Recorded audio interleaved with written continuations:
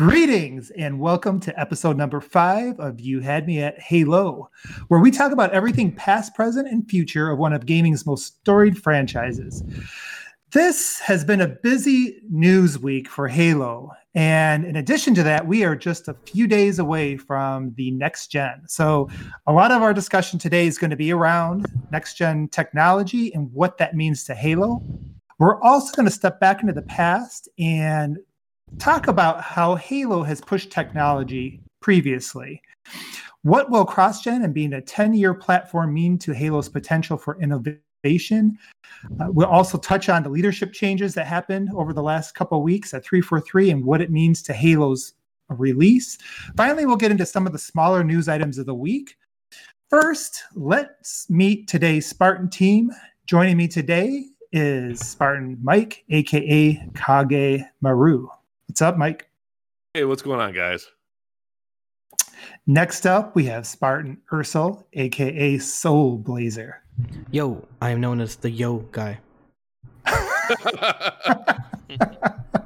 Next up, we have Spartan Jesse, aka Don Cabeza. What's going on, Jesse?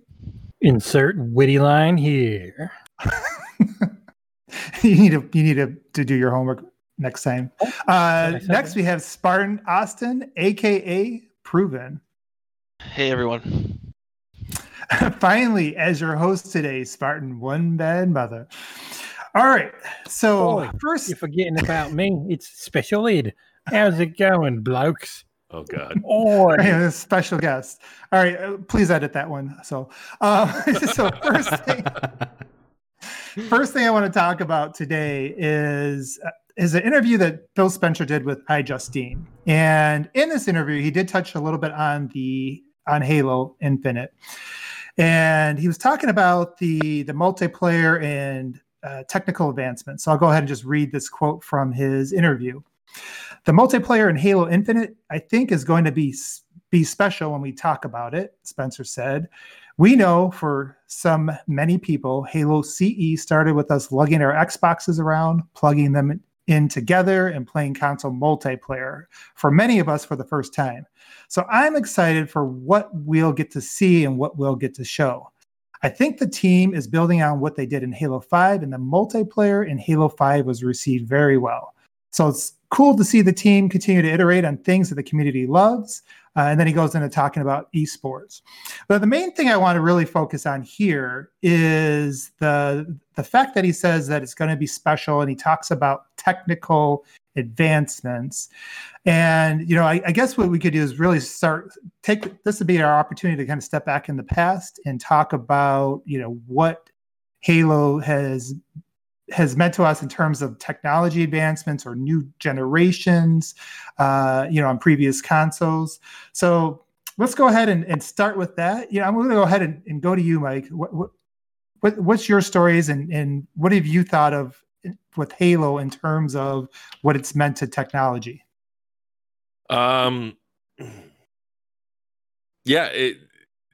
kind of odd because a lot of times people don't contribute Halo or the series of Halo to, pushing boundaries when it comes to technology. But, I think I mentioned it in a podcast before. Halo 1 was still one of the best looking games, the shooters that generation. And I mean, a lot of that had to do with how much more powerful the Xbox was. But I mean, in some ways, I think Halo 1 looked better than Halo 2. But even Halo 2, even though you could almost argue that they try to do too much with Halo 2. But still, normal maps was a huge thing at the time with Halo 2. That was everywhere in Halo 2. Halo 1 had bump mapping. It had expansive worlds. I mean, I can't think of many shooters, even on PC back then, maybe Unreal, that came out in 98, that had expansive open worlds or open-ish worlds like that. Yeah, I don't even know if I remember Unreal having it. Mike, do you remember with Halo? Were you one of those guys that was zooming in on the grass and just amazed? Amazed. The grass impressed me, but it was more so the rocks, because Halo was also one of those games that had high frequency textures or detail textures that you can zoom in on the rocks, and they still had little divots and remain sharp. But between the lighting, there's a lot of stuff and then you go to Halo 3, and granted Halo 3, the resolution wasn't great and the character models sucked. They lacked polygons, but I don't know, Halo 3 or Halo Reach, you really don't see shooters that have that scope even to today. And the lighting, I mean, what they did with the HDR in Halo 3 was overboard. It's almost like one of the technical directors was like, I want to do this, and we're gonna make it work no matter what sacrifices we need to make it work. But I mean, right now you load up Halo 3 on the Master Chief Collection, and the textures still hold up really well. and then you go to Reach, and Reach had its rough parts, but it had object-based motion blur, high polygon counts, great character models, even arguably larger battlefields than we saw in Halo 3. I mean, I don't know. Then you go to Halo 4, and Halo 4, in some ways, it was a step back from Halo Reach, but in other ways, it was a step forward. It had more refined art, but the texture resolution kind of took a hit, and the lighting kind of took a hit in some ways, but it was better in other ways. Like, it just, I don't know. The whole series, even Halo 5 to some extent, with it running at a lock 60 frames, even on the piece of crap VCR, it's an amazing series. So I think for me, that's kind of where my disappointment with Infinite came from. But the whole series, I can point to aspects where it might have not looked, like Halo 3 might have not looked as good as, say, Killzone 2, but it wasn't trying to, and it was doing different things. Yeah, I think those are some really good points. Jesse, you've been around for a while, just like us. so why don't you go next and tell us what Halo's meant over the years to you? For me, it started out, it was all about co-op and having split screen couch co-op, because it was just me and my brother. We couldn't afford 2 TVs, 2 systems, and trying to run a LAN together, because I mean, even the internet wasn't a thing on consoles for the most part at that point. And moving from that to split screen to eventually being able to do it online when Xbox Live became a thing and we made a little more money. Still mainly split screen because we couldn't always afford 2 of the same system. But and that's what the Master Chief Collection has turned into, is once it worked, and it always worked well, or it worked-ish. I guess the host, it worked well. I was normally the host. And the peer-to-peer connection was truly awful, but now it works flawlessly, and it's just about co-op play for me. I was never huge on multiplayer, and having something that looked nice and ran okay while the 2 of us were there able to play it together, probably beating the campaign in Halo 1 and 2 together a combined 150 times, because we couldn't afford a lot of games. Well, for a while, yeah, go ahead. Oh, I was saying for a while it was the only thing we could play on the original Xbox. But yeah, keep going. Yeah, we had Brute Force, and we tried to play that, but it was 5 frames per second split screen. God. So yeah, but yeah. I like the multiplayer, and I would play it here and there, but it always came back to the replayability of the campaign. 1, 2, 3, 4, 5 Reach, even a little bit with ODST, being able to just go through them, replay them in co-op. Even now with my wife on the TV next to me, the 3 of us playing through them together, I think we've probably gone through the entire thing 3 or 4 times together, and we'll probably end up doing the whole freaking thing again with the Master Chief Collection's next gen update. And when Infinite comes out, I imagine I'm probably going to put 2,000 hours into it, and a lot of that will be co-op.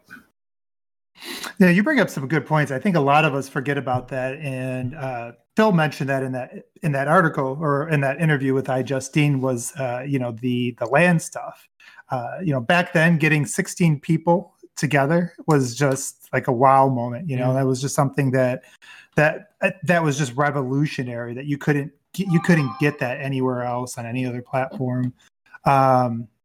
How about you, Austin? I know that you haven't been around as long as us, but like, what are some of the technical aspects of Halo? Like, has it ever meant something to you in terms of representing technology or next gen innovation, anything like that? Yeah, I know it's only been 10 years because you're so young, but through the entirety of your life, how is it? I think of him as a kid.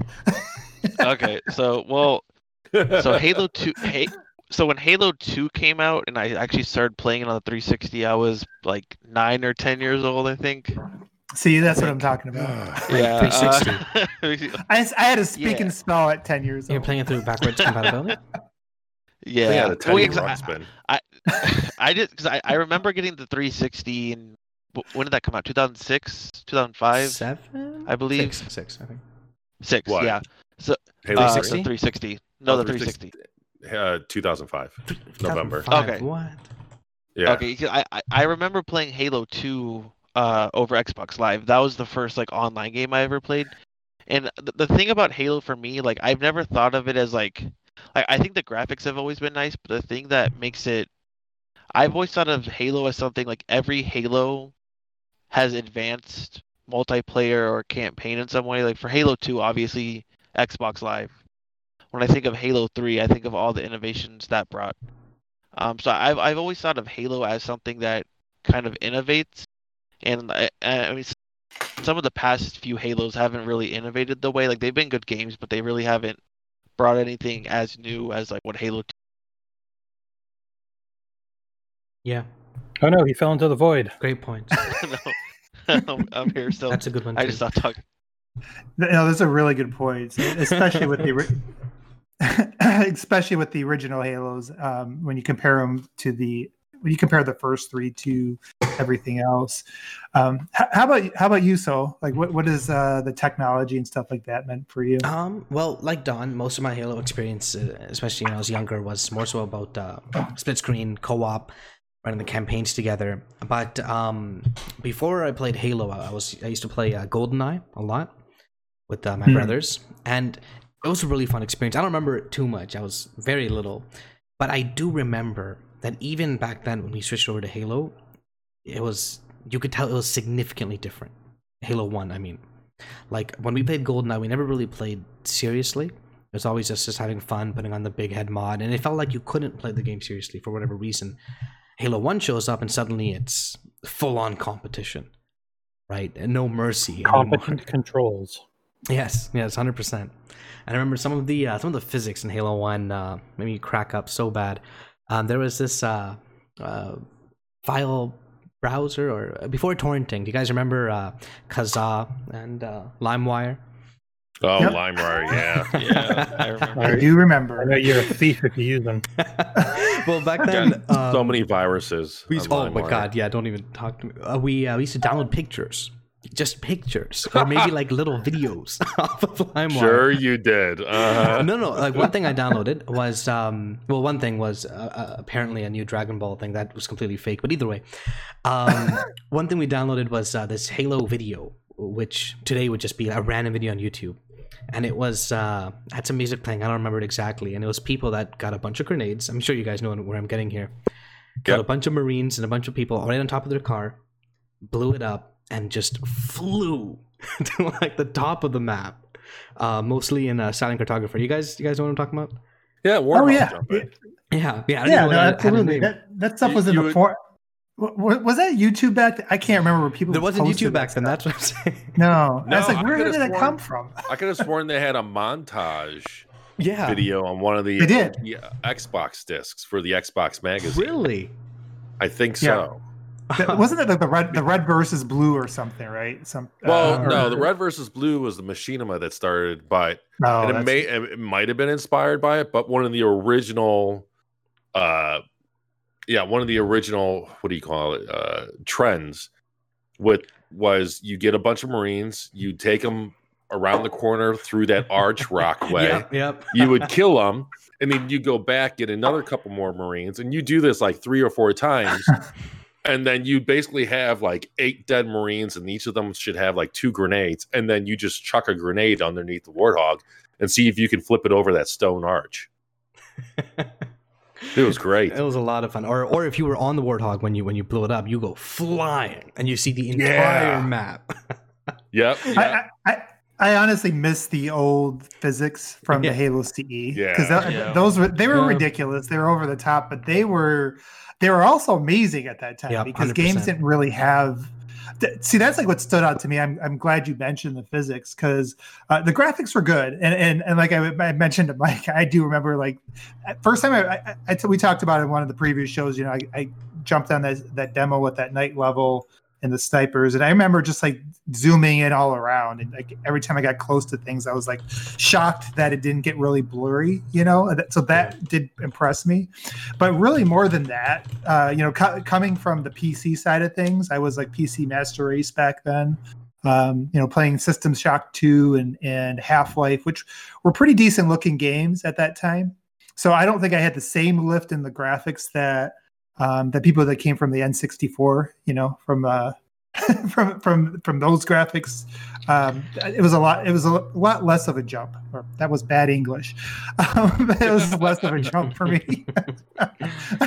My words are all mixed up.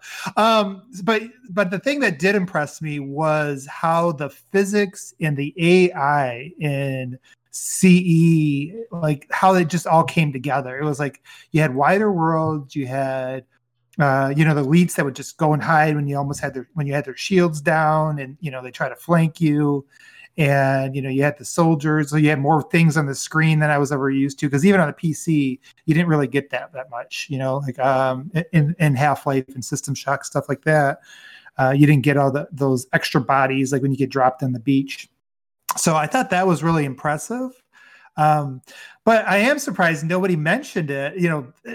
Obviously, we all remember Halo 2 has pretty much defined the matchmaking that everybody still uses today. Hey, I mentioned it. Oh, okay. Well, you didn't mention it. I'm kidding. I was actually going to mention about how Proven made a really good point of, on top of, you know, the pure whatever engine or graphical boundaries they pushed, just about every single Halo, all the way up until Halo 4, unfortunately, they introduced just amazing features. Maybe ODST, you can argue too. You know, the original Halo had an awesome not netlink. Oh my god, system link feature. Yeah. Mm-hmm. Halo 2, like you just mentioned, it revolutionized matchmaking, introduced matchmaking. Yep. And then, you know, with Halo 3, we had the theater mode and the screen sharing and clip sharing. And I mean, it's one of the things that I miss. No, I think you're right. I mean, it was almost an expectation. It's almost like, okay, well, what's Halo going to push the boundaries on, you know, this time? You know, first it was physics and AI. Yeah. Someone took the name, that's for sure. Well, honestly, I thought Warzone was going to be it when they first introduced Warzone. I thought, okay, this is where this is going to innovate, and I think it was.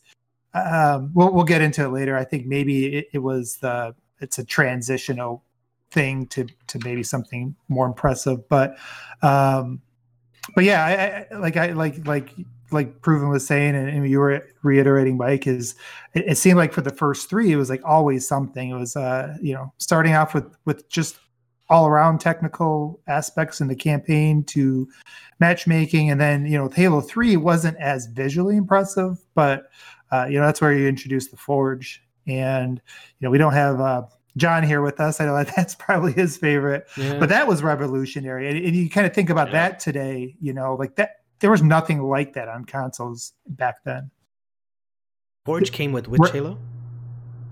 With Halo 3. Halo 3, right? Halo 3, yeah. Yeah, and that's where you... Oh, go ahead, Mike. Well, you know, to be fair to 343, they did those kinds of revolutions or new features kind of slowed down after Halo 3, even with Bungie. I mean, with what ODST, even though ODST was a smaller title, we got Firefight, I guess. Yeah. And then in Reach, there was like an evolution of Firefight that I argue would be worse. And then, I mean, It was more of a refinement. Yeah, I mean, instead of yeah. a Reach had its own revolutionary game mode too, right? Invasion, and then people kind of stopped playing. Yes. Yeah, I loved Invasion. I just don't know if it was well balanced Yeah. enough. Yeah. Gruntageddon was the best thing ever. What now? The firefight mode where it's nothing but grunts, so you can just headshot them nonstop for half an hour straight. That was like my Yeah. zen. Yeah. It's a shame nothing caught on.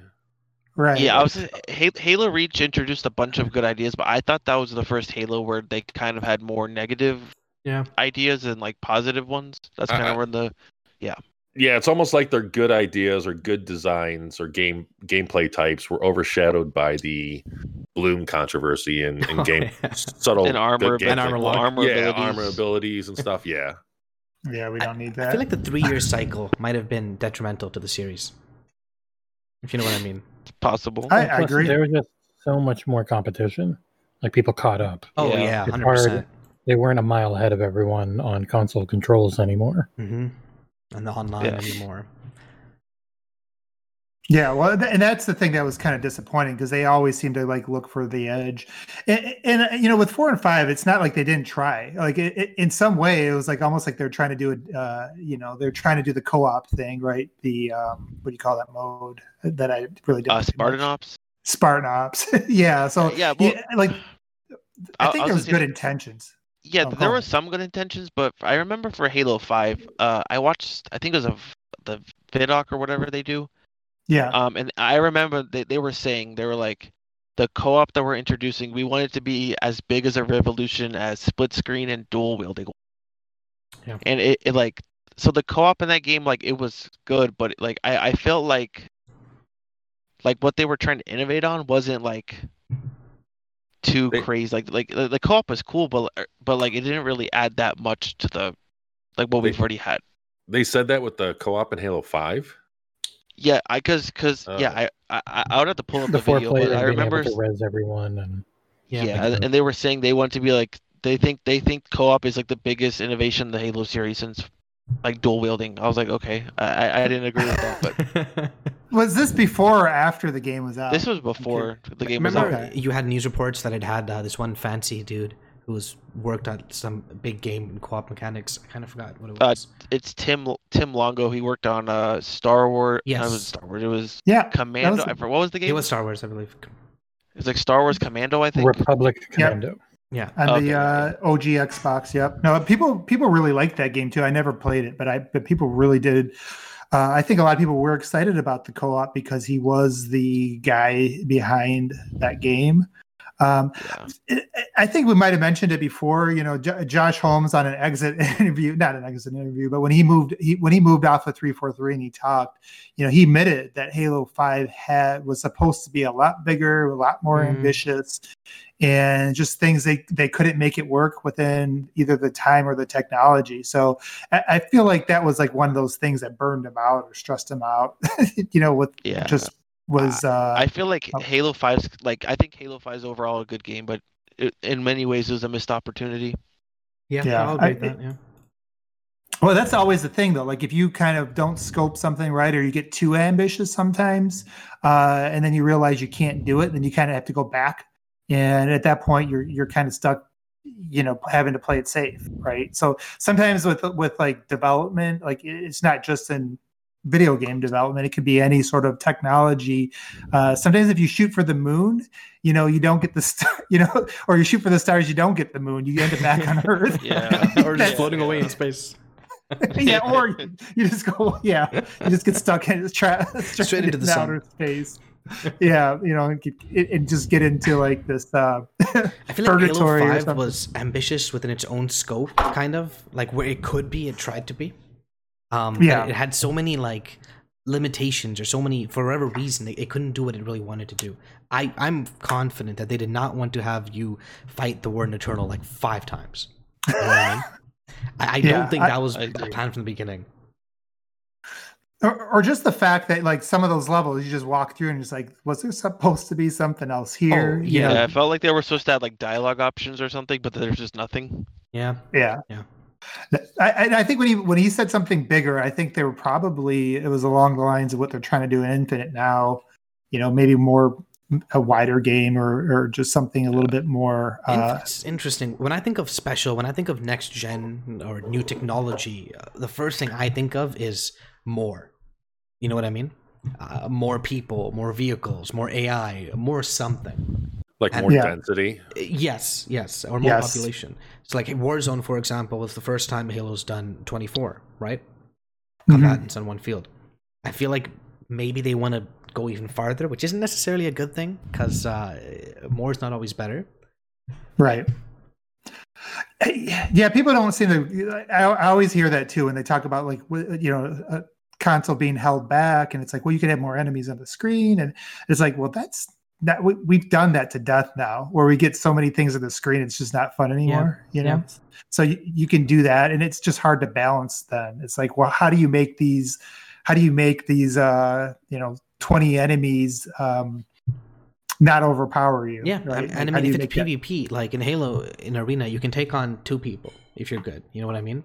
But if there's a significant amount of people, doesn't matter how good you are, you meet 5, you're gonna immediately get destroyed, right? Right. So are you forced to move with your team? Or do you just like not meet that many people? I don't know. I feel like it's not necessarily a good thing.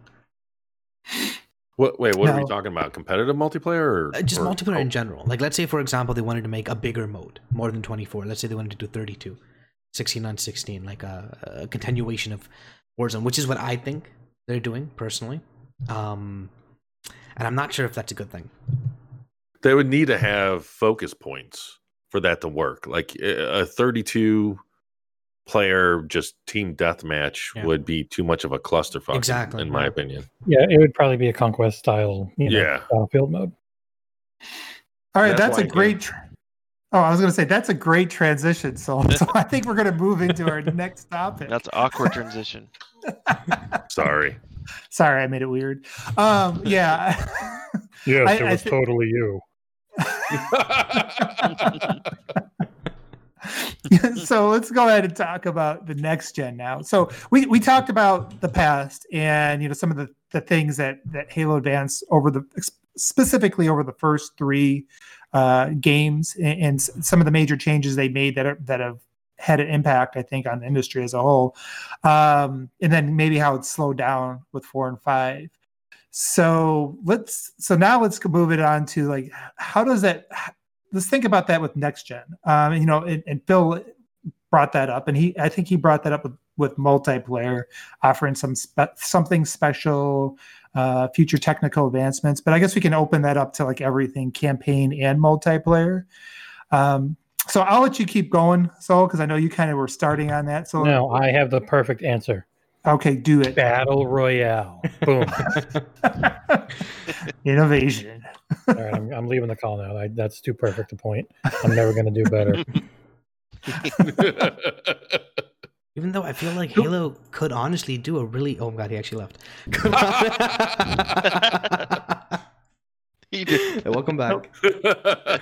I feel like Halo 5 could actually do a really good Battle Royale. You know what I mean? You have so many weapon types from Warzone. We've talked about it before. It's... and I'm not even a fan of Battle Royale. Sorry, I approve. Okay. Like, if they put all their effort into it, it would be good. I just, like, for example, Apex Legends is a game I love, and, like that's the main focus for that game, and I don't think Respawn, like, updates the game enough. Like, they do it at their own pace, which is fine, but, like, I just can't imagine 343 being able to put enough effort into it to make it worth it. Because they have to focus on everything else as well. Yeah, I mean, like Fortnite, for example, has updates left and right, but that's at a very human cost, right? Yes. That its players don't know about or care about, but it's there. Yeah. I mean, they could do it, but it's... what were you saying there, Jesse? That's for it to be iron. They don't care. All right. Go through for that. Yeah. So timestamp that so we can edit that out. Mother.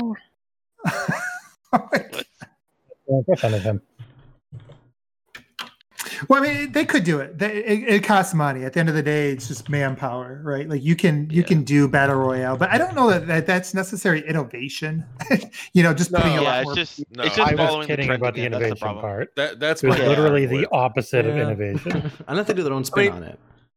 I mean, don't get me wrong. It can really work, and I don't want to say that they can they potentially could even innovate that game mode. My concern is I don't want them to just add the game mode just to have it. Yeah. I don't want them to follow in Fallout 76's footsteps where, you know, they're just going to announce a battle royale and expect people to get excited over it. What's the problem? Like Fallout 76's battle royale was very fun.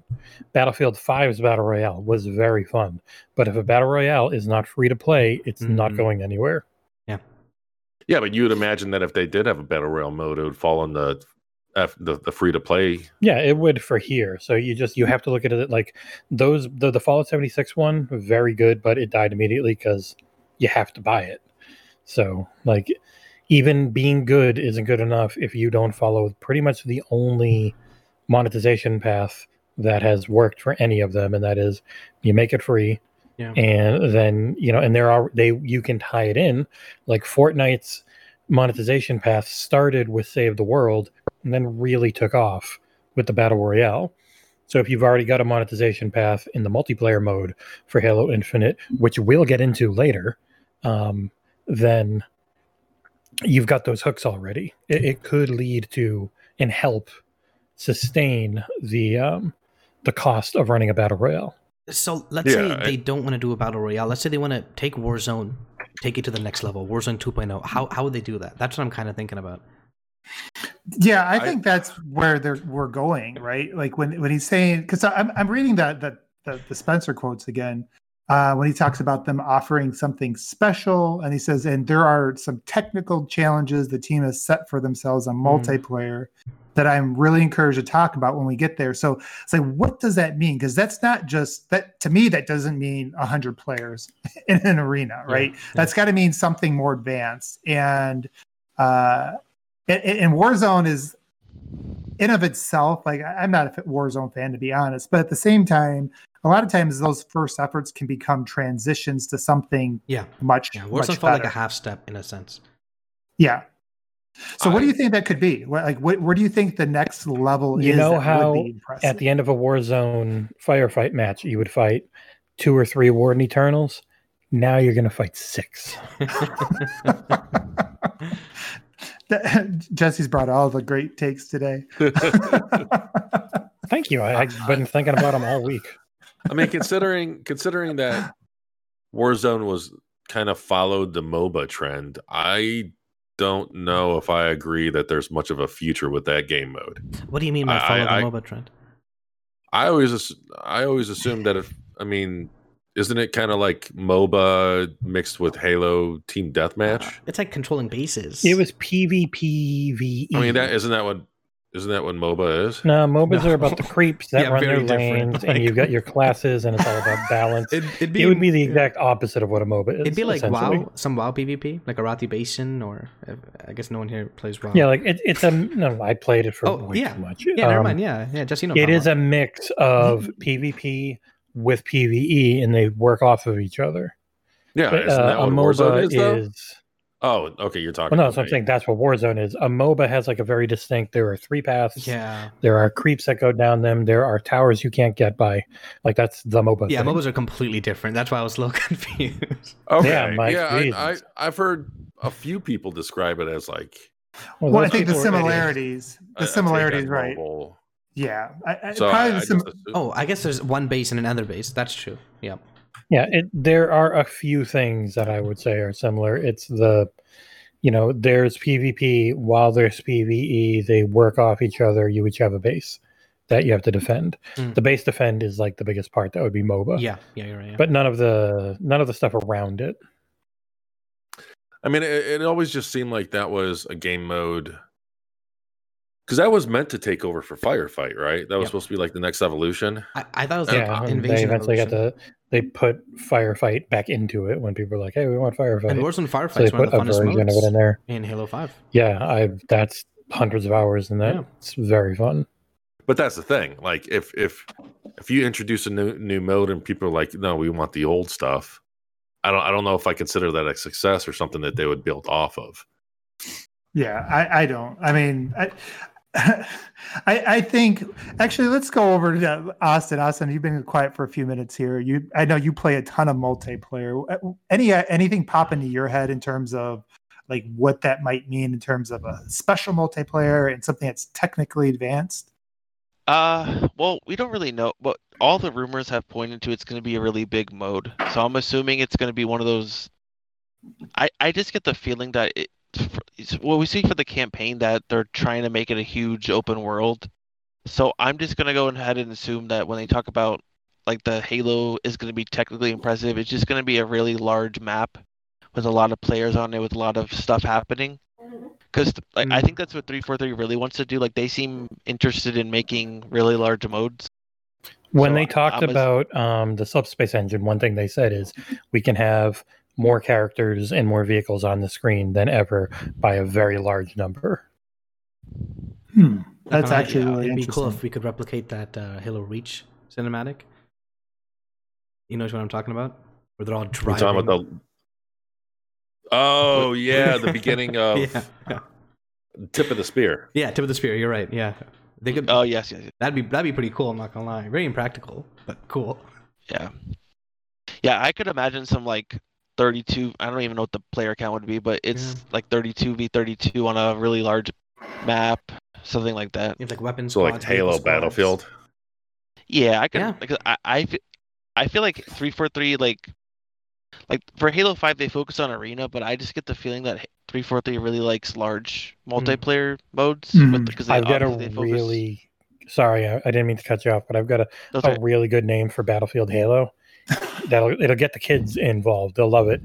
Baylo, like your bay. Yeah. We're just gonna edit it. Like timestamp everything Jesse says. Why do you hate children so much? What about like more than 2 teams? Is that something multiplayer games have ever done? I'm trying to think. Yeah, that would be like multi-team. Yeah, I mean, there are even modes like a 4-person free-for-all, 4-team free-for-all, or 3-team free-for-all, that kind of thing. I mean, they have it now, but it's in smaller teams. It's kind of like almost arena-ish, with 8 people, small right? team. But yeah, what about like a I don't know, like an 8 versus 8 versus 4-way kind of thing? Like that. That would be kind of neat. That would be like the Unreal games do massive. That'd be just a mess. Yeah. That would be one of those things where it has to be directed, or there has to be focal points or objectives to kind of give some guidance to that. And I can also see them still, because they've been working with pro players for over a year now. So I can still see there being a big arena focus. I feel like arena focus has to be there no matter what. Like that's Oh, it's going to be there. Well, they already got their arena teams helping them, so which I'm good with. I know some people are not fans of that because they thought that Halo 5 was too sweaty, but that's one of the reasons I actually love that game. Yeah, so I'm happy that you have those guys involved, because they do understand balancing probably as well as any developer is going to understand balancing. Like what works and what breaks the game and things like that. So it makes me comfortable when they're adding these new moves and things like that. But so those are some good theories, I guess. Aside from the theories, is there something that you would want to see, or like if you were just dreaming it up, like what would just get you super excited? I mean, it's not a theory yet. My concern is his technical innovation is like the 120 frames per second for next gen. Because if it's in context that we're talking about only next gen, you can't really do a game mode that's next gen exclusive with it being a cross gen title. Oh, that's true. So what does that mean for next gen? Unless this game mode is next gen exclusive. Or tied into the cloud in a way that pulls off processing power from last gen. Well, I mean, if it's a free to play multiplayer. What Jesse's saying, that's another. I don't see that going over well. I don't see anything being exclusive next gen until they drop current gen, which we can get to later. But year or two. They could technically do it though. If multiplayer is free to play, they could do it and not lose any. You're not paying for it, so it's not. Like don't forget. don't forget the fact that Halo is going to be running off of. I mean, you're going to have all those Series X APUs in the cloud, Yeah. so you can run a lot of different things that's from true. that are not latency sensitive in the cloud. Yeah, but they're supposed to be doing that throughout this year, and if we don't know when Infinite's going to launch, but if Halo Infinite does launch within the first half of the year, there's no guarantee that xCloud is going to be upgraded with the Series X hardware by that point. No, I mean it's a good point. It was originally going to launch well before the upgrade. Yeah, right? yeah, that's true. That's true. You're right. I mean, Jesse does make a good point that if they're just using cloud, Sea of Thieves style, something that or, synchronizes and pulls off resources from the local hardware, so that you can have these big ass environments, these large servers that everyone can sync up to, and it doesn't kill. Yeah. It doesn't kill performance on the local machine. What are your guys' thoughts on a what do you call it? Dark?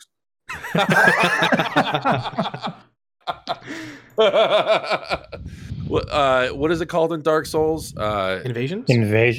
Like an invasion type where you go through the campaign, and we saw on the map where it looked like you had to assassinate the knight. And I'm not saying, but like, what would happen if like all of a sudden you get the pilot guy telling you that there's an elite assassin, like an elite assassin group or something coming after you, and they're humans. They're like a group of. It sounds like Doom. Doom tried that, and it was. Oh really? Yeah. Then they eventually changed. Yeah, and then they eventually changed it to be its own mode because it didn't really work right. But it was an interesting concept. It's interesting. Well, because I was thinking like a human elite that has, and only one human elite at a time, but they have some grunts and jackals with them and stuff like that. And they've done Spartan versus Elite in the past. They're pretty much even characters. For some reason, I feel like 343 doesn't want to engage in they kind of just want to keep Spartan versus Spartan. They don't seem interested in doing. Yeah. It would be cool if you could play as a brute or something, but I don't know if they're going to do that. I mean, that's a shame because I would really love to see them tackle invasion mode. Yeah, invasion was cool. Or even just play as an elite, right? Or a brute.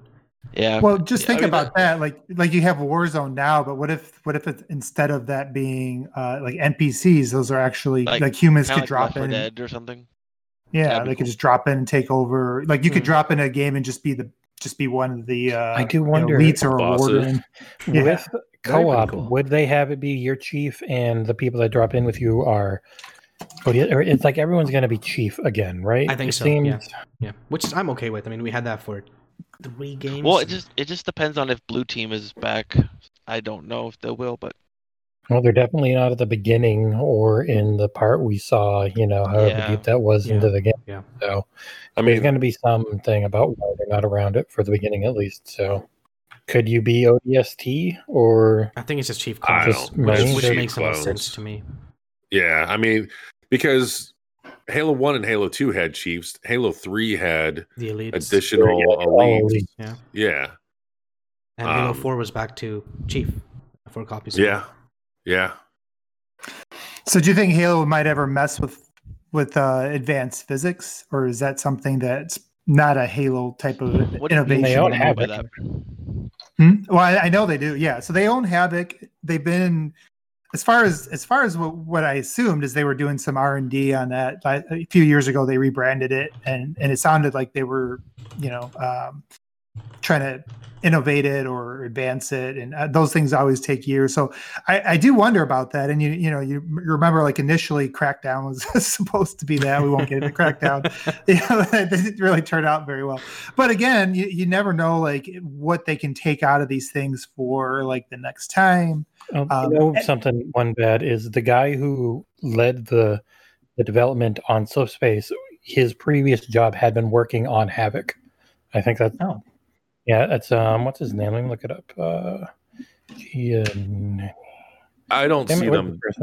I don't see them putting a focus on it until they drop current gen hardware, because the Daniel Giannetti was the name, or Danielle. The CPUs in the current gen are just I mean, it all depends on if they're going to be pushing wonderful hardware. I mean, if they're pushing 60 frames on current gen, there's no way in hell there's going to be any kind of physics. You know, that's what I want to bring that up as well, is all this talk about next gen and technology, but the game is kind of shackled to a really, really crappy processor, you know? All right, let's use that to you're doing a really good job transitioning topics today. So, so we talked about this a little bit in the opening. Was the fact that this is a 10-year platform. It is going to start off as a cross-gen game. We don't know where that's going to go. And so I think a lot of this is just, me thinking out loud here. I think a lot of the limitations that we're used to could change over time. But I want to kind of hear what everybody here thinks. I'll let you kind of finish up your thoughts there. So, but like what do we think in terms of, they're talking about technical advancements, and the thing we always hear is, okay, well, the Xbox One's going to hold that back. And I think Mike's right. Those Jaguar cores suck. They really do limit things. And I'm guessing that was a huge issue with Halo 5. So what is it that what is it you think could happen, or how do you see that playing out? Like, are these things something that we might see sooner or later, or sooner, or is it going to be more down the road that we're going to see these technical advancements? You talking to me? Yeah, go ahead. Might as well. Well, I wanted to read. I wanted to read the line where he mentions the 10 years. Okay. So the paragraph, it was an interview with IGN. It goes, "We want Infinite to grow over time versus going to these numbered titles and having all that segmentation that we had before." By Chris Lee. It's Chris Lee saying it, sorry. "It's really about creating Halo Infinite as the start of the next 10 years for Halo, and then building that as we go with our fans and community." So I feel like there's some key words in there. Though, of course, technically you could say that, Chris Lee said this, which may mean it's not the case anymore, but we'll talk about that later. But I feel like the keywords for me when I read this was start. It's really about creating Halo Infinite as the start of the next 10 years for Halo. Which I don't think that means necessarily that Halo Infinite will be the next 10 years. Do you know what I mean? Yeah. So you think that just means... Like you don't think that means... Possibly. I just think 10 years is a very, very long time for one game, unless it's like an MMO with 15 million players. You know what I mean? Well, 10 years could just mean a roadmap. It doesn't necessarily mean it's one game. Yes. Like it doesn't... Mm-hmm. That's what I was thinking. It doesn't have to... No, that's a good point. Austin, how about you, man? Like, what do you think about, with the next gen, and like, do you see it like having, like, being a major anchor? Is it going to be an anchor through the entire Halo Infinite, or do you think this is something that... Are you talking about the Xbox One, like, holding the stuff back, right? Yeah. I'm assuming within the 2, at most, like 3 years, they're going to drop the Xbox One entirely. Kind of like how Destiny did. They eventually just dropped. Like, I don't remember if Destiny 2 had a 360 version, but I just have a feeling like they're going to release it, they're going to support it, and then eventually they're going to cut that off and continue to support the Series X and Series S version. Yeah. Because like, if they want to keep like, I'm assuming like they're not just going to release the game and then just be done like updating it. They're going to want to keep updating.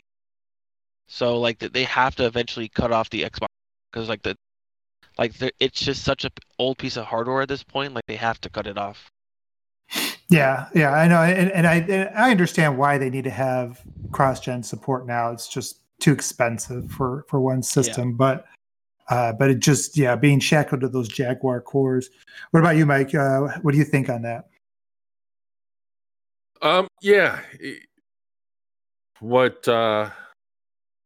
What Proven said, I think that holds a lot of weight, where I can see it being a good idea where, like they support it cross-platform for 2 years, and then, they drop it at the 2-year mark or so. And then about year 3, they kind of do not a reboot, but an overhaul of the entire game.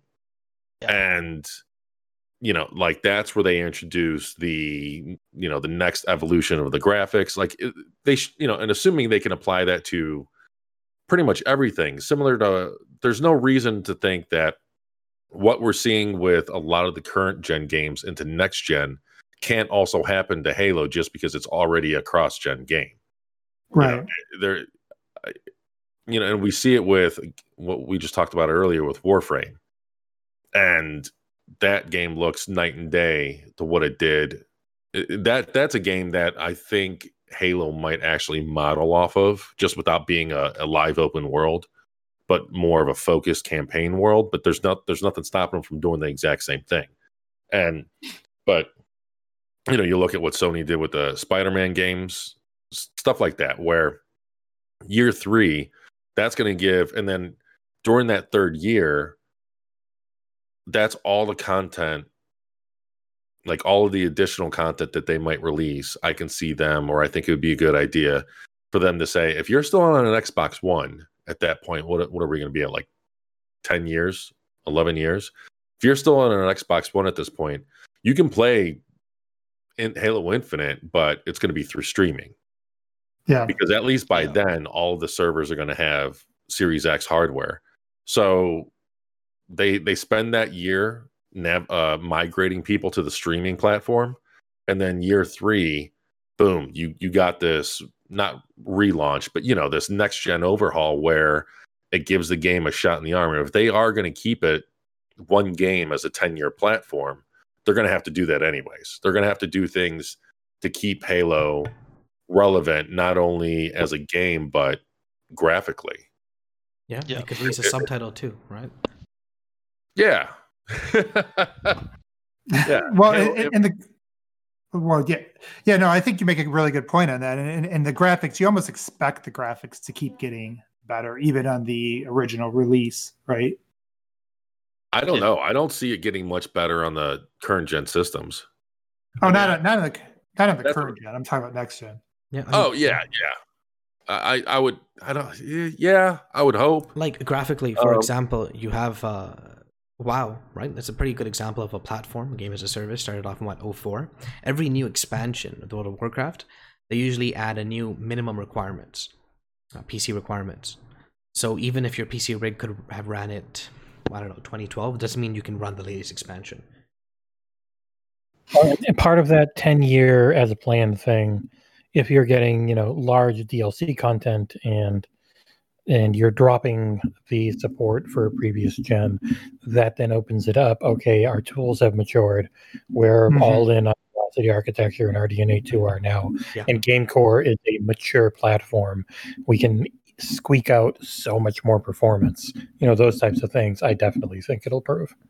Yeah. Does anybody here think we're maybe underrating like the potential for scalability and things, like even in a campaign? Like that's always been one of the most interesting aspects to me. Like the fact that with the tools they got, a lot of these game engines now are built around the scalability in mind. And I always wonder, it's Doom runs on a Switch. Yeah, I mean, it's not just graphics. Why couldn't you have more people in another version, or have denser environments, or have more animals kind of running around in the Series X version and things like that? Well, that's the thing. I think eventually they're gonna have to cut it off, but they'll still support the Xbox One version. It just like you can't do what they need to do for the next gen and PC versions while also supporting the Xbox. So do you think 5 years from now, let's say 2025, you could play Halo Infinite Arena on the Xbox One? I think so. I think you're always the multiplayer is always going to be a little bit different, and I think your arena modes, your base modes probably will work. But you guys have already brought up the streaming thing. I think everybody in the industry completely underrates that. Yep. When we think about it, it's like we think about it so far away, but really, like if you look at where technology is going, where they project it, and where these $1 billion corporations are, what are they projecting? They think 5 years from now, we're if you're in a rural area, you'll get 10 millisecond latency, or somewhere between 10 to 20 millisecond. At that point, freaking, it doesn't matter. You can play in your toaster. And I think that it's not a coincidence that these billion-dollar companies are investing in game streaming. You know what I mean? Right. Well, in some ways, it's the lowest barrier of entry for these new companies, because investing in console hardware is expensive, it's risky. Whereas Amazon and Google, they already have a server infrastructure in place. It makes sense for them to do it because it's already falls in line with their business model. Yeah. I mean, regarding thinking about it more while we were all talking about it, actually, I don't, even though I can possibly see like a graphical overall to the core game, I can see a scenario where and with Jesse mentioning that, say in 3 years, they launch a massive, like a sequel campaign size expansion. I can see it where they never lock off. They always allow, so whatever, if they cut it off, let's say at the 2 year mark, you'll always be able to play that 2 year content on your Xbox One. They won't ever cut off your, the campaign, whatever it is at that point, stuff like that. But this campaign expansion that comes out a year later, your option is to either upgrade or to stream it. And what you were talking about earlier about scalability, that only goes so far when you are tethered to a last gen hardware, because we've already seen it this gen when it comes to density, where if you're playing Crackdown 3 on an Xbox One X or a PC, the world has the traffic, pedestrians, all of that has a certain amount of density. But then if you're playing with someone on an Xbox One S or an OG Xbox, that density is lowered, and everyone is lowered to that level that plays with them as well. Yeah, because you guys are in a synced up co-op world. So the scalability when it comes to the graphical side scales a lot better than what it does on the game logic and CPU side. So, you can have a campaign like a Halo Infinite Series X and PC version, and then a Halo 1 version or Xbox One version. But the moment with them always wanting to have that cross-gen support and co-op play and stuff, I don't see that being a viable option, because then you're developing two different games. You might as well just make that one game the best it can be, and then apply those advancements, apply all that density, apply all those physics with the expansion. In a sense, that same quote kind of talks about that too. That was this other word I focused on, where it's we want Infinite to grow over time versus going to those numbered titles and having all that segmentation that we had before. Right? Yeah, but that could be spun around though, where you can say that to play the expansion, you have to be streaming it, so we're not segmenting you from it. Oh, that's true. Yeah, they're still giving you an option. I think we can't. Oh, go ahead. Sorry, they eventually just have to cut people off. Like, they can't expect people to be playing Xbox One games like 15 years later. Yeah, like, they just I understand. It's one of those things where it's like, okay, they're gonna make sure that you get Halo Infinite as it is when it launches, but they can't expect people to get mad if in 5 years, like, okay, well, like, it's physically impossible for the game to run on a 2013 hardware, so we have to cut you off. What I think the key factor there is going to be is, did they provide enough support and enough content for people people to feel like their original or initial investment was worth it? Because when you see what happened with Destiny, I mean, that got supported for 2 years, maybe less. It got like the first 2 expansions, I believe, and then I think the third expansion is when they dropped them. Like, they said you need to be on next gen only. But I don't recall anyone complaining about that. Oh, you're talking about 360. I don't think anyone will complain. Yeah, when they dropped the 360 and PS3 Honestly, I support completely for Destiny. forgot that Destiny was even on 360. Yeah, and I mean, they supported it really well.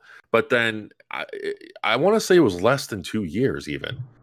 It might have been the 2 year mark. I don't think Taken King released on the 360 then.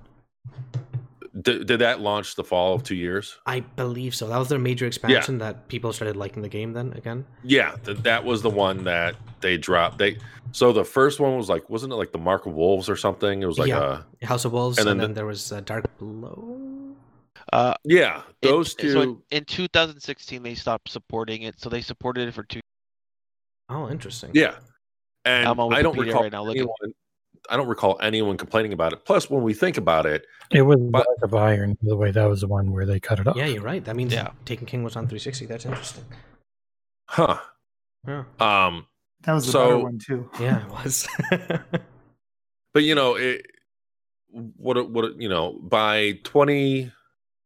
by 2022, anyone that really cares about games, or 2023, let's say, anyone that really cares about games, like is that hardcore demographic, they're going to have upgraded. They're either going to have upgraded, or they're going to move over to PC or streaming, or they're just naturally not going to be happy with the Xbox One S. I don't think X. anyone even now expects to have like if 3 years into the next generation, you're not expected to get these games.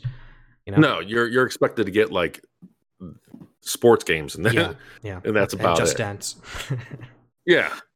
Well, and this was a separate topic from a previous show, but that's why I think there would be some advantages to splitting the multiplayer and campaign and keep it. Well, and obviously multiplayer could be, because it's free to play, but I think multiplayer, you're probably going to want to keep that.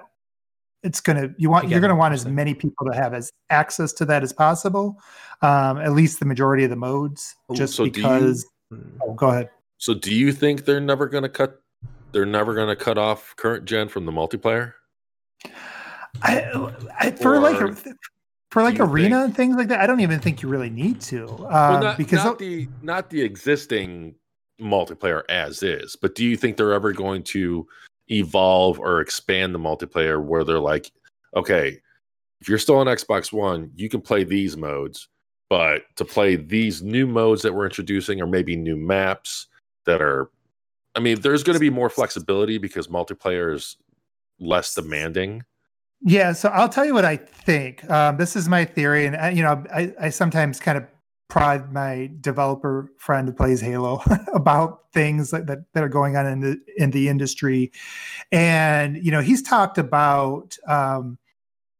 He doesn't say anybody's doing this. He doesn't work for 343, but he's talked in the past about non-latency sensitive things getting moved to the cloud. And he's actually stressed to me that even with the Zen 2 CPUs to do truly innovative things that are just going to blow your mind, that people are working on, like people are doing a lot of research and development on because of the potential of cloud, that you're going to see things that are going to be amazing, but they're only going to be possible streaming them, even with those Zen 2 CPUs. So what I think is that, your latency sensitive tasks, like your hit detection and things like that are still going to be localized, but you're going to start seeing like a lot of the AI and NPCs and the physics and things like that start to run off those clouds.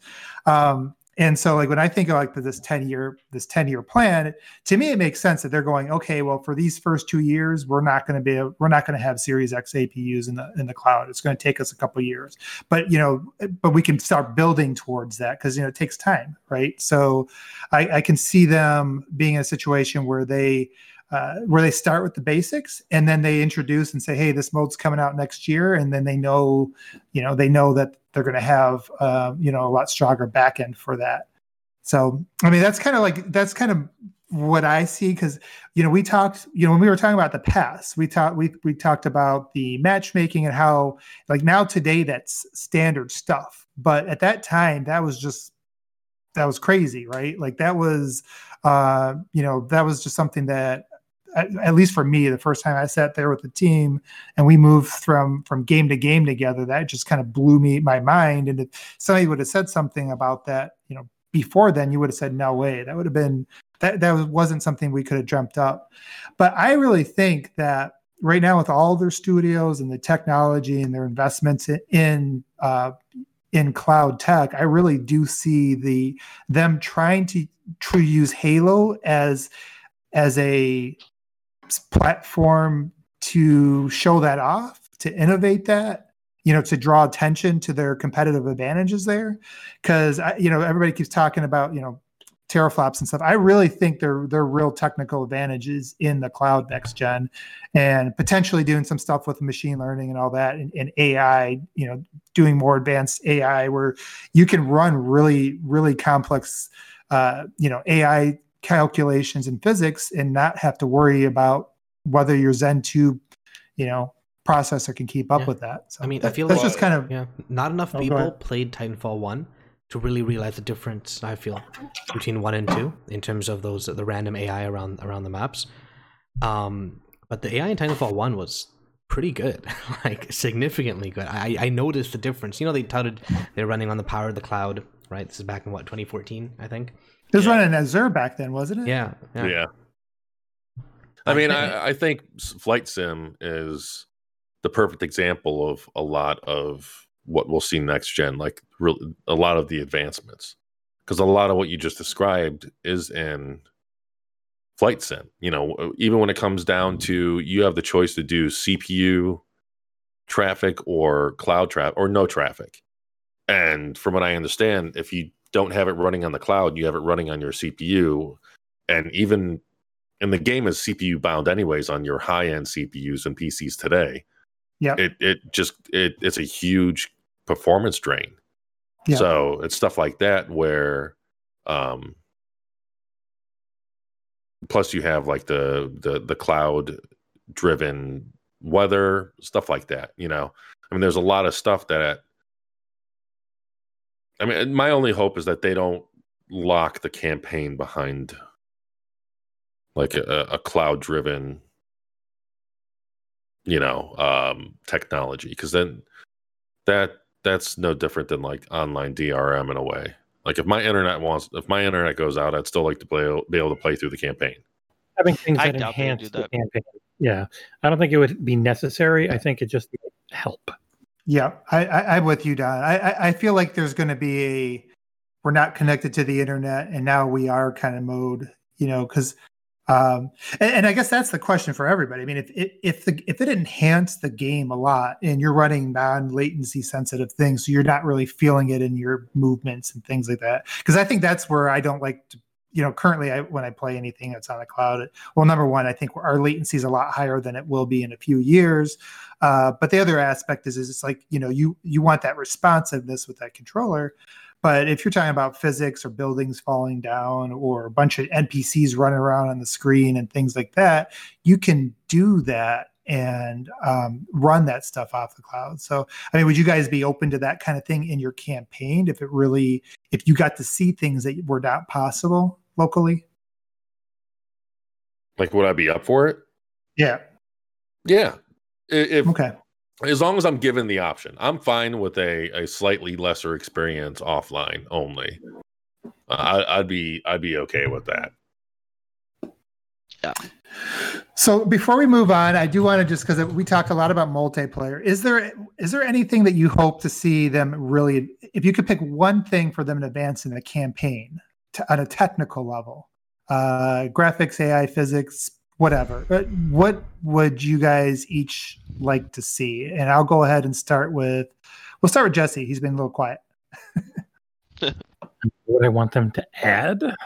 Yeah, or where would you like to see them make the biggest stride on a technical level in the campaign for Halo Infinite? The scope, really. Like having those big ass sandboxes, having areas on the map that you work towards that are like this finely crafted fighting area, but also having those huge vistas, as big ass air battles around huge ground battles, like just tons of stuff going on.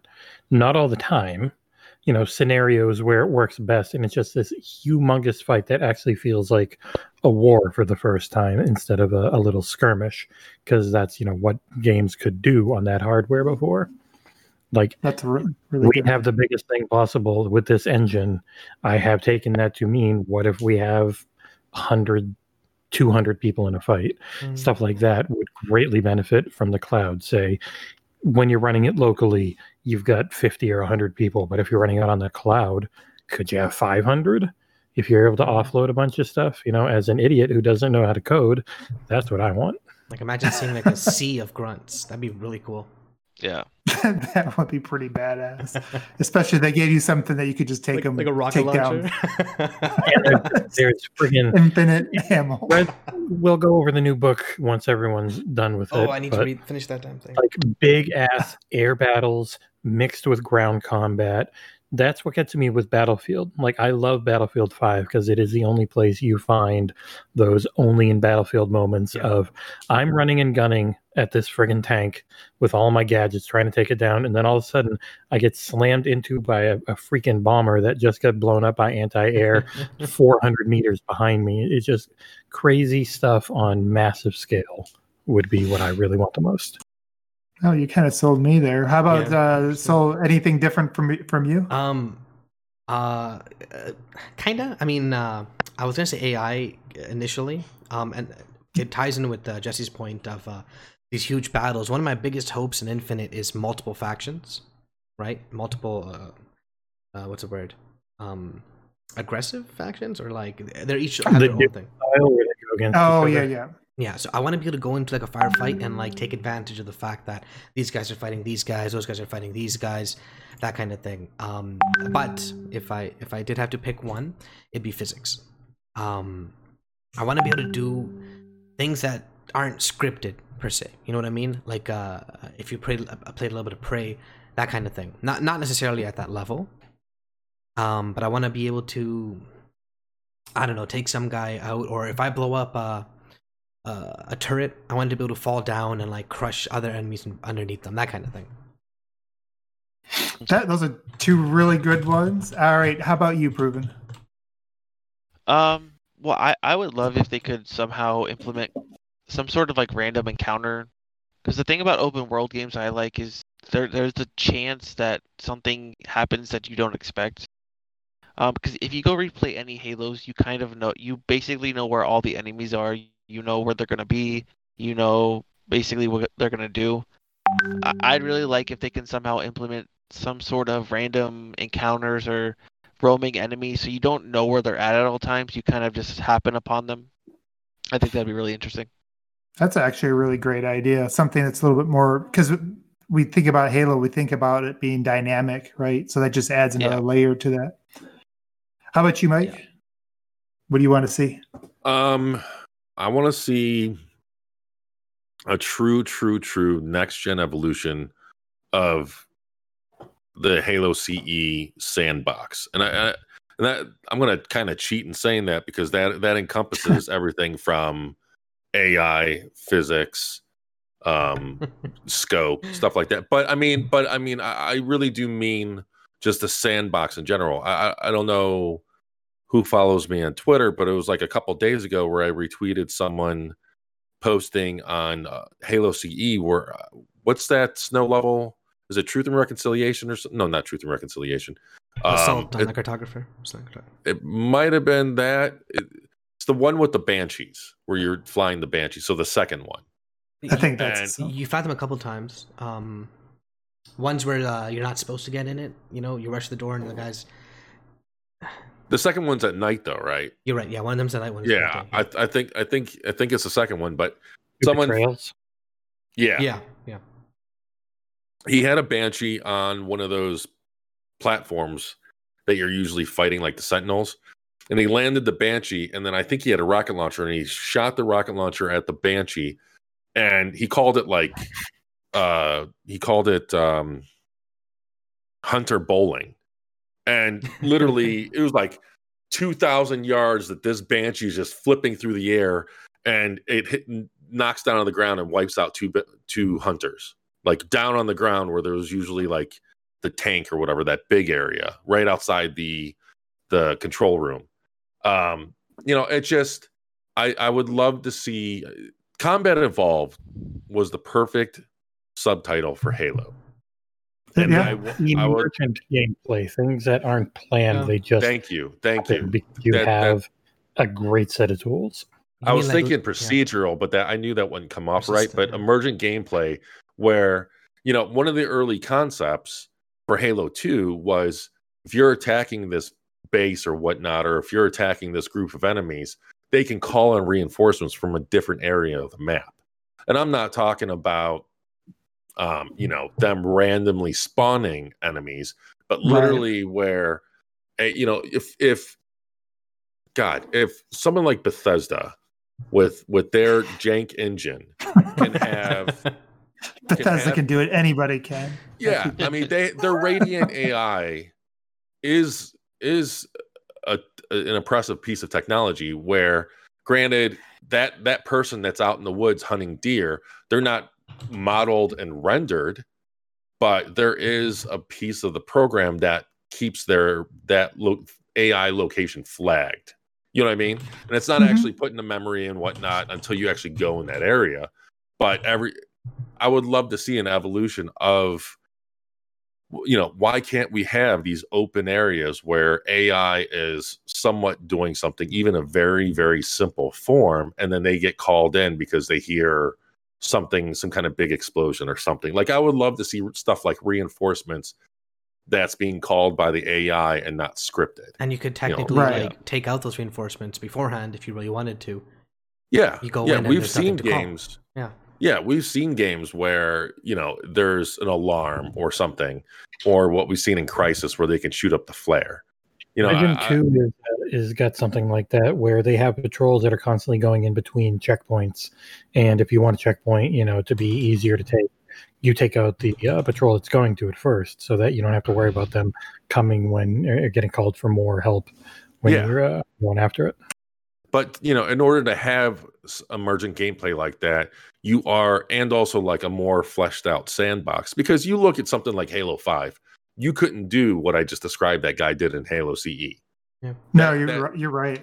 That whole entire sandbox has been completely lost.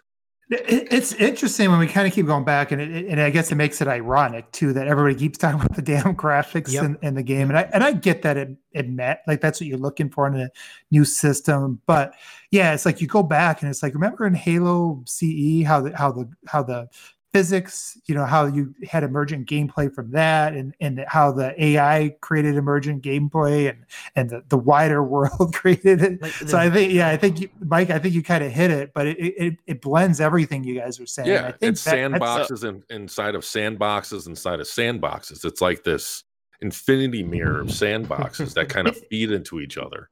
And all the weapons kind of play off each other. It's not like, oh, we need to get this one because there was that enemy on the screen, or get the most powerful. It wasn't like that. It's like, oh, you pick up this. Well, I have that. When I have this weapon, I have an advantage in this situation. If I have this weapon, then I really need to, get in the, it's like there's a situation that you could even kind of create. And I think that 343's never been able to capture that aspect, like that balance within the campaign. I think they get it now because they've heard the feedback. And Jesse hit it on the nail earlier when he talked about his innovations and stuff in the past, of how he's able to play so many hours of the campaign. I was exactly the same way, especially with Halo CE, but also with Halo Reach, or I'm sorry, Halo 3. One of the strengths with Halo was that no two battles would play out the same. Yeah. And you can see the battles kind of form like I don't want to say a ballet, but kind of like a play. Whereas now, especially with Halo 5, it's more like a clusterfuck. Like, there's so much. It's like stupid AI, and they're just overpowering you with numbers instead of an actual, you thinking that you're fighting against an actual smart enemy. Like, one of the examples I feel that works really well is it's in Halo 3. I think it's Salvo Highway, the mission. I was playing at Legendary, and the time when you go in and there's a little hill, there's a couple rates on top of the hill, and there's choppers all around it. Yeah. Right? I've died so many times in that, but every time you die, you do something different. You're like, okay, let me go this way. Let me try to take this guy out here. Let me do this instead, to try and change what you do. And you're right, actually. I like Halo 5. I'm a huge fan. But you're right in that a lot of times Halo 5, when I die, I come back, it's just me just trying to be better. Just trying to aim better. You know what I mean? I'm still taking the same directions. I'm still taking the same path. I'm just trying to hit them more than I did before, when that wasn't the case a lot of times in the previous games. Whereas, but look at us the other day when we played, or the other week, I should say. Even if we tried different things, it all just amounted to us moving forward. getting That's it. Getting carried by me. No, I understand. But yeah. I mean, it all just came to us getting overwhelmed. It didn't come to us getting outsmarted by an AI. Right. It didn't come to us from, and what if we kept on doing the same thing, we would likely come to the same outcome. Whereas in previous Halos, you can keep trying to do the same thing, but the AI would noticeably react in a different way that would just completely change the flow of the battle. Each one of us. Yeah, it was a little bit like sorry, a dice roll or something. Yep. It felt like in Yeah, terms of how things you can think that you're going to throw this grenade at this elite and it's going to die behind a rock, but then the next time you do the exact same thing, instead he dives the other way and throws the grenade back or something. Like it's not scripted in any of the games. Every one of us have gotten the point where we take out a group, we're looking away, and just blown up by a wraith shot from nowhere. You have no idea where it comes from, but now you know, right? And you make sure to dodge it or move around it. So it's got more scripted. I think a lot of that has to do with the fact that the CPUs did get so out of balance. They had to cut things because it's weird. It's weird that Halo CE, a game that came out in 2001, feels more emergent today than the 5 does. And by the way, I noticed how good we were doing on not swearing until somebody said Halo 5 campaign. So sorry about that. So honestly, just take the Halo gameplay principles and apply next gen or even current gen resources to that. That's what I want. Like visuals, this whole conversation just makes me realize how irritated I am that people keep focusing on the damn visuals. Same here. I feel like that we could almost do a whole other show on that. Look at Assassin's Creed Valhalla in June. Look at Assassin's Creed Valhalla this week. It's one of the nicest looking things I've ever seen, running 60 frames per second, looking gorgeous. Look at what? Assassin's Creed Valhalla, Xbox Series X gameplay. Do you remember the first look we had of AC Valhalla? It didn't look good back in the June looked worse than Odyssey, and it ran like 30 seconds. Now it looks better, and it's a gorgeous 60 on console. I just hope they don't. Yeah, I just hope they don't overcompensate, take the feedback and they're like, hey, okay, we're going to scale back some of this AI. Because like we all said there, at least for now, it has to run on the old Jaguar. So I don't want them scaling back the AI, or if there was maybe some physics in there that no longer are going to be in there or something like that. Because at the end of the day, you get used to the graphics. It's what really the gameplay brings you back. This is more about finishing and less about changing. So it's just, let's have the more complete package with the complete, ray tracing's in style graphics, not let's really tinker with things. Yep. It's let's get a new lead who is very good and very competent at finishing projects and making sure they stay focused on what they need to do. And then he moves on to his next thing, and he's excellent at it in Joe Staten. Yeah. One of the reasons great job transitioning there, Jesse. Okay, I was going to try and catch it before you transitioned. do you have any last statements? We do need to wrap up this topic. Sorry. One last statement was one of the things I had when I was watching the Halo, and one of the reasons why I'm not that worried regarding Halo Infinite's gameplay is because when I was watching the campaign, the visuals, they weren't the greatest, but what stuck out to me was just how fun it looked. You know what I mean? How much it felt like they actually nailed it finally. And of course, Infinite is the closest they've come to that whole sandbox that we were talking about. But that's all. Let me give Austin a last word too, because I didn't ask him this last round. What do you think, Ben? Any last thoughts on that? Oh, I was busy thinking about the next topic. I honestly forgot what we were talking about. Well, let's go ahead. Hey, you know what? Why don't you go ahead and start off the next topic for us, Austin? Since you had so much time to think about it. Yes, I guess awkward transition to Chris Lee leaving or / getting fired / removed from 343, and he's moving on. He's still with Microsoft, but he just left 343. And I guess we're gonna talk about our feelings about it. Why don't you go ahead and kick it off? Yeah. To me, it just depends. Yeah. Well, I have two thoughts. One, I don't like. At first, I was a little bit worried about what it meant, but it just depends. Like, if the game is good, then it's like, okay, well, this was a good move because Joe Staten came in and saved the game. And if the game for some reason is bad, it's like, okay, well, maybe this was a sign that the game was really in trouble. But we're not going to know until the game comes out.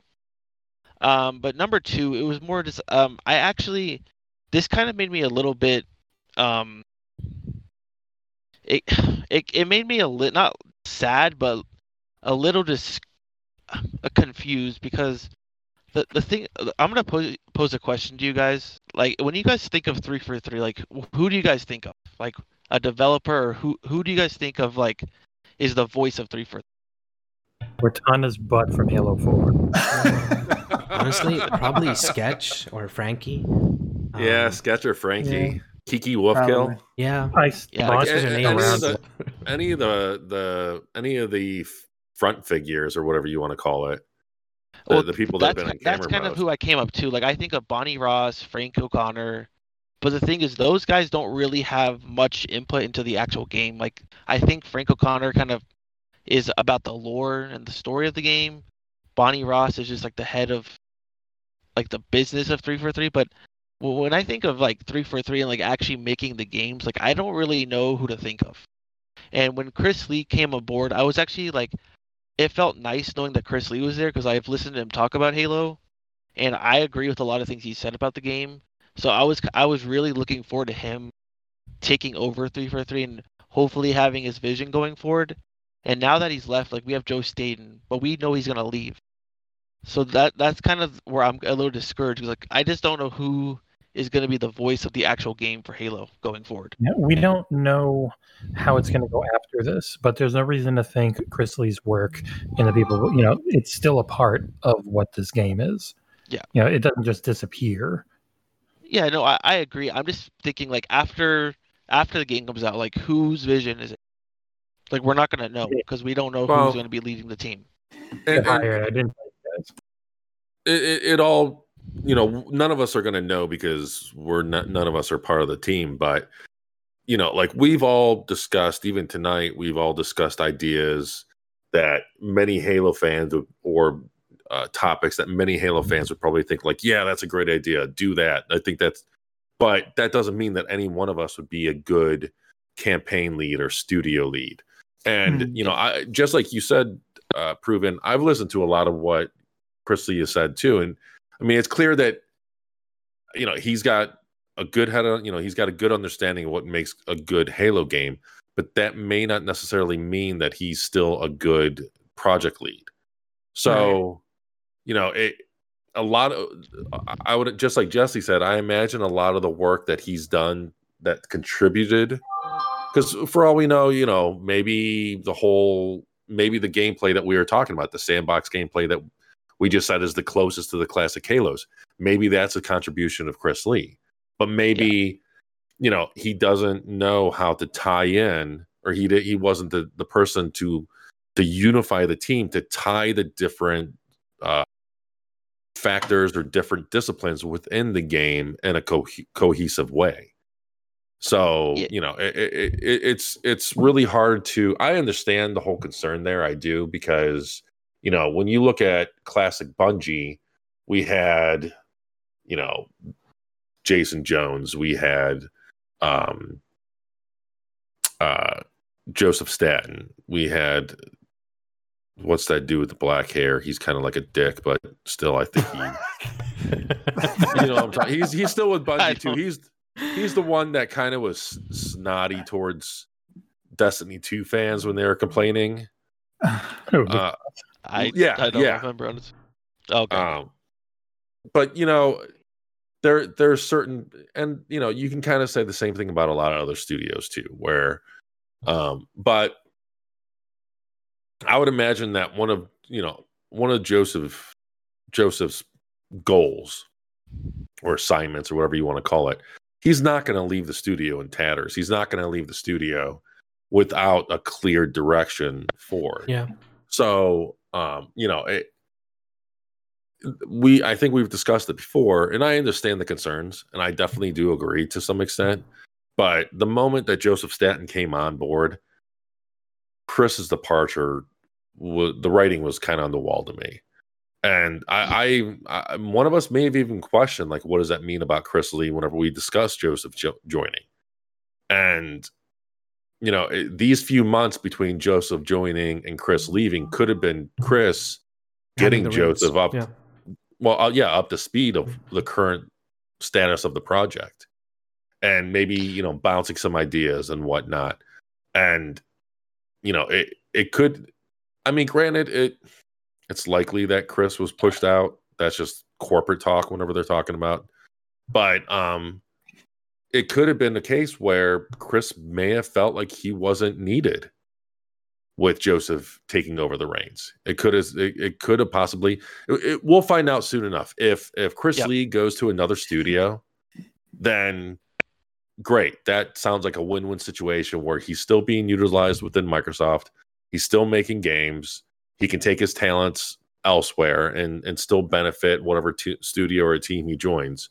But if he ends up leaving Microsoft within 6 months to a year, it was probably just a courtesy move just to make it not seem horrible. But yeah, I don't know. Chris Lee, it's not. I think you make some good points. Oh, were you going to jump in there?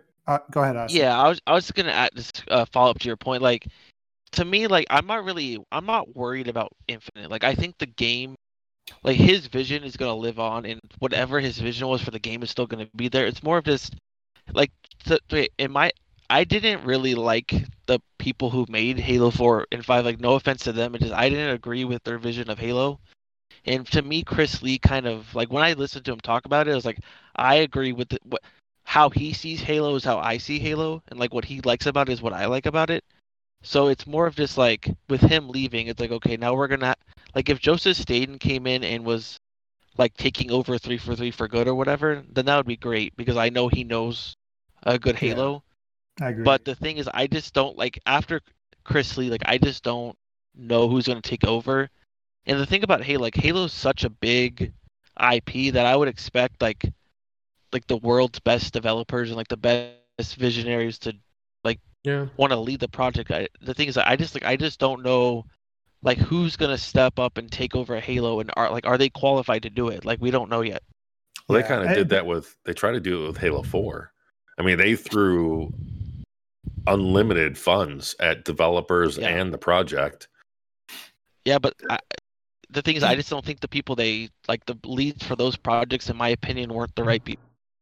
Yeah, so. And at the end of the day, it really Bonnie doesn't have any creative input in Halo. At least I don't think she does. But she is kind of like the general manager hiring the coach, right? Yeah. On a sports team, and it's like if you keep missing on your coach and your superstars, then then that a lot of times that falls on you. So I do kind of wonder about that a little bit. But I hadn't heard from Sol at all. Did you have any thoughts on this, man? I mean, I think my thoughts kind of aligned with John's on the main podcast, where basically we know too little to really make any definite conclusions, is my opinion. Yeah. For all we know, he had other reasons to leave 343, or he couldn't commit the time into it or whatnot. You know what I mean? I think if Halo Infinite still releases within, like, Q2 next year, like May or whatever our initial release date, then I think it wasn't like he was kicked out or pushed out. But I do think if it gets delayed even further, also I think if it releases, like, in May, that is still Chris Lee's Halo. You know, it is. Yeah. You say you don't think we know enough. Kind of like we don't know enough about armor coatings. Yes.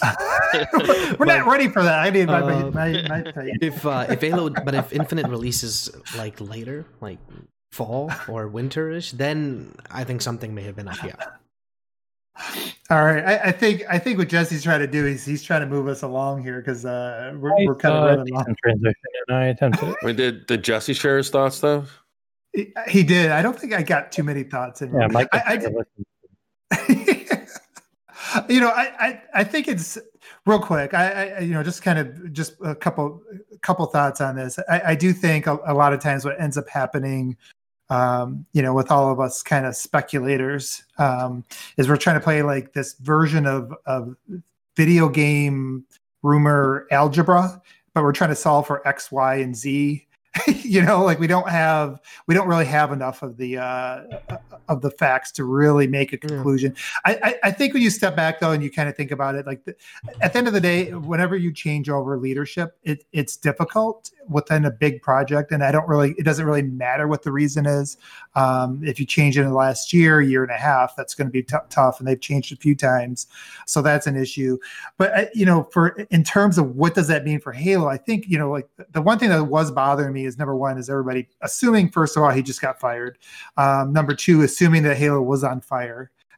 It's like, because you can't really conclude either one of those. Because like you're saying, if it releases in 6 months, it probably is it's what Colbrow said, where he put it out there that the game is content complete. And, we had now heard from, what was his name on the team that was saying that he's playing through the campaign.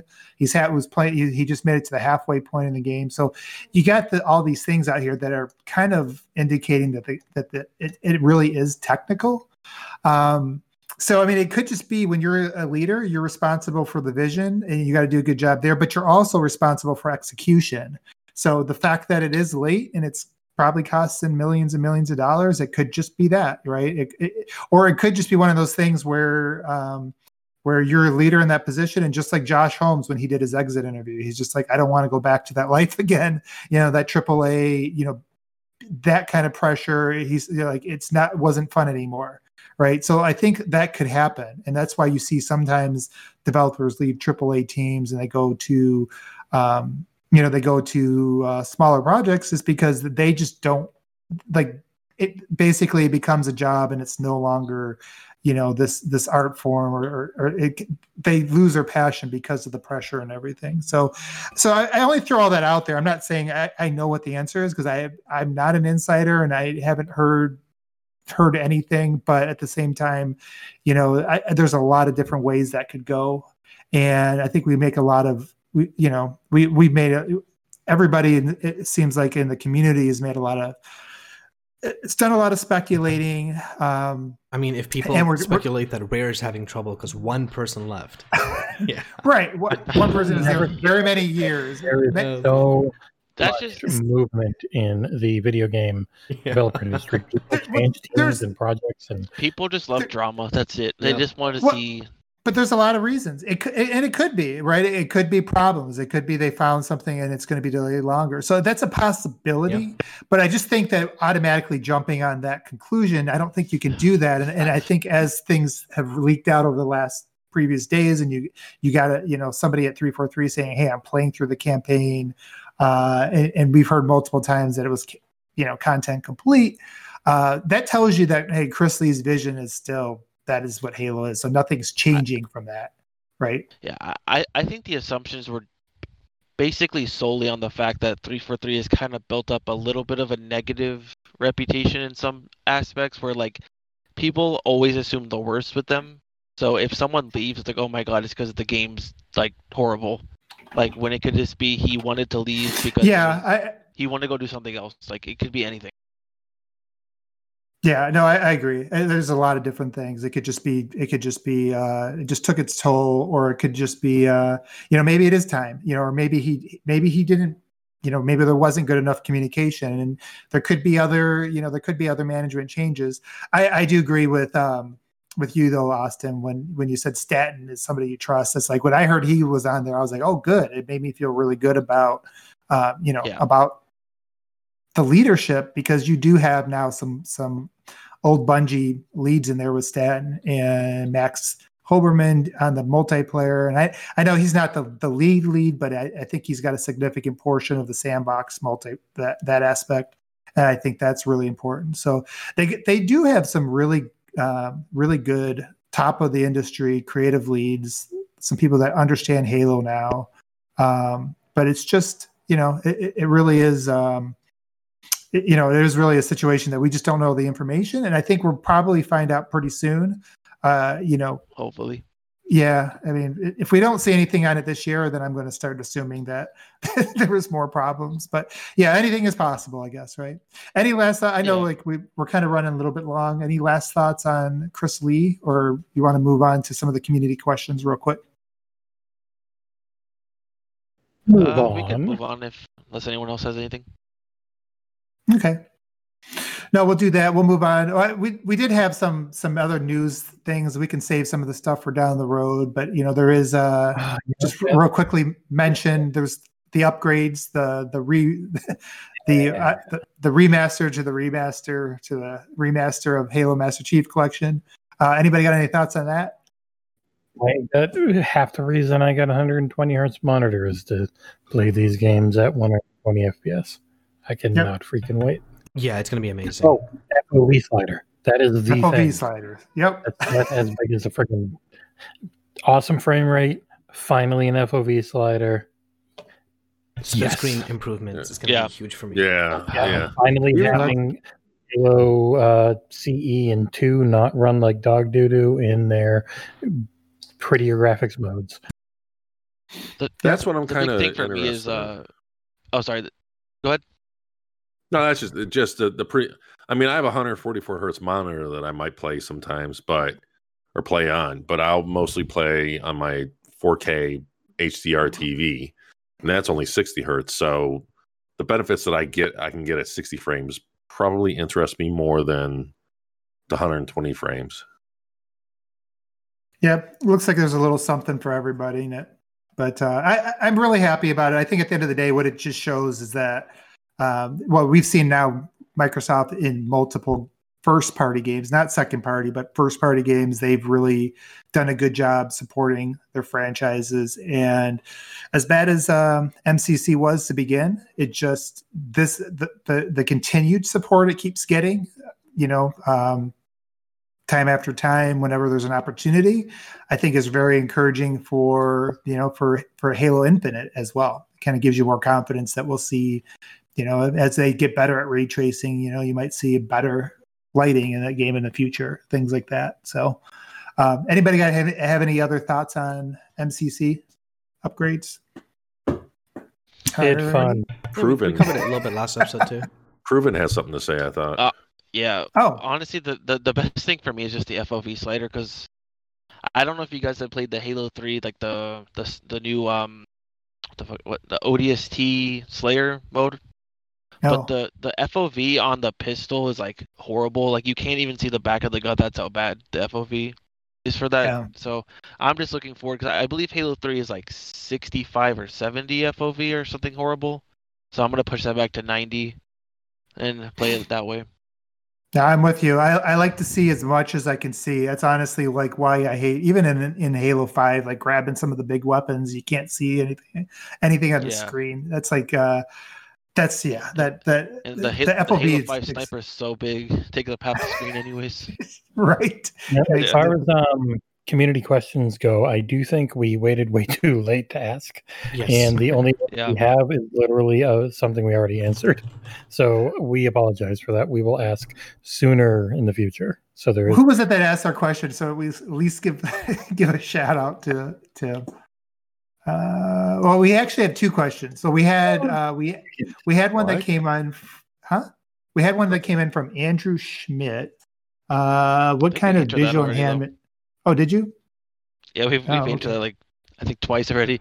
Yeah, we've definitely answered that a lot this episode. Okay, thanks, Andrew. Go back and listen to our other podcast. His brother is John Jacob Jingleheimer. Honestly, we were sitting there talking about it today. When you talk about visual enhancements, it really was what you were describing, Jesse. Lots of stuff, right? Like just that's exciting to kind of see, to hit a battlefield and see a lot of density. So people always think about textures and hair on, Craig needs some hair, but that doesn't really change the game. Like their full shots. They I got this one picture and this picture is so pretty, and you don't play pictures, you play moving moving screens. Yeah. It would be nice for it to have a good theater mode or screenshot mode. Yeah, actually that would be kind of cool. But then again, it's not that kind of game, I don't think. But that would be interesting. All right. Any other news items? Anybody have any other thoughts? Did I not give anybody a chance to get Tikka their thoughts masala in? is delicious. Huh? Chicken tikka masala is very tasty. I made it for dinner tonight. That's the only thought. Yes. I think with that, I thought he was talking about a human being. I was like, oh my god. This chick named Tikka Masala, she's really nice. oh man. All right. Well, I think with that, I think that's our cue to wrap it up. So, Well, I'm hungry, so yeah, it's about time. thank you guys for listening or watching. As you know, if you enjoy our content, please let us know in the comments. Anything, honestly, any kind of feedback at all. I'm too loud. I'm not loud enough. Jesse has a terrible Australian accent. I don't know. Anything. Let Mike us know. needs better opinions. Yeah, maybe. Just kidding. That's what I never messed up. What was I gonna say? If you really enjoy our content, we have a Patreon. It's in the description. It's on the website. But yeah, thank you for listening or watching. I also want to say, definitely check out our sister podcast. Yes, That they'll be on next Sunday, every other Sunday, opposite of ours. Can we really say this? They never say it for us. Yeah, to be honest, I'd rather they say it first. No, they mentioned it before. No, they do say it for us. Don't say it. Scratch that. We need. If you only got time to listen to one, listen to ours. No. That's obvious. Watch the next episode of the Xbox Era podcast to get some more Elden Ring updates. Nick will literally kill you. Your move, Nick. Oh man. Well, it's we got only a few days left to next gen. So everybody, by the time we talk to you next time, you'll have had a chance to play the MCC collection at 120 or whatever console Should we ever plug the ships. stream this Tuesday? What's up? Should we plug the stream this Tuesday? If you're listening this Sunday, then Mike is going to be streaming on the Xbox Era channel quite a bit. I get my system and I'll join him. Yeah, I'll be streaming a good handful of next gen games, probably Watch Dogs, Assassin's Creed. I already got Dirt 5. Nice. Some other Those are- games. And a whole handful of backwards I'm going to compatible counter games. stream you and play Valhalla on my channel. For viewers. You know, despite the fact that there really isn't any major exclusives at the launch, there is some really good third parties coming out here in the next few weeks. So it's going to be fun. Good time for gaming. So I hope everybody who wanted the next gen on day one is lucky enough to get it. If not, hopefully you get it soon. But thanks for joining us today, and we will catch you again soon. Thanks for listening. Take care. Later, guys. Bye.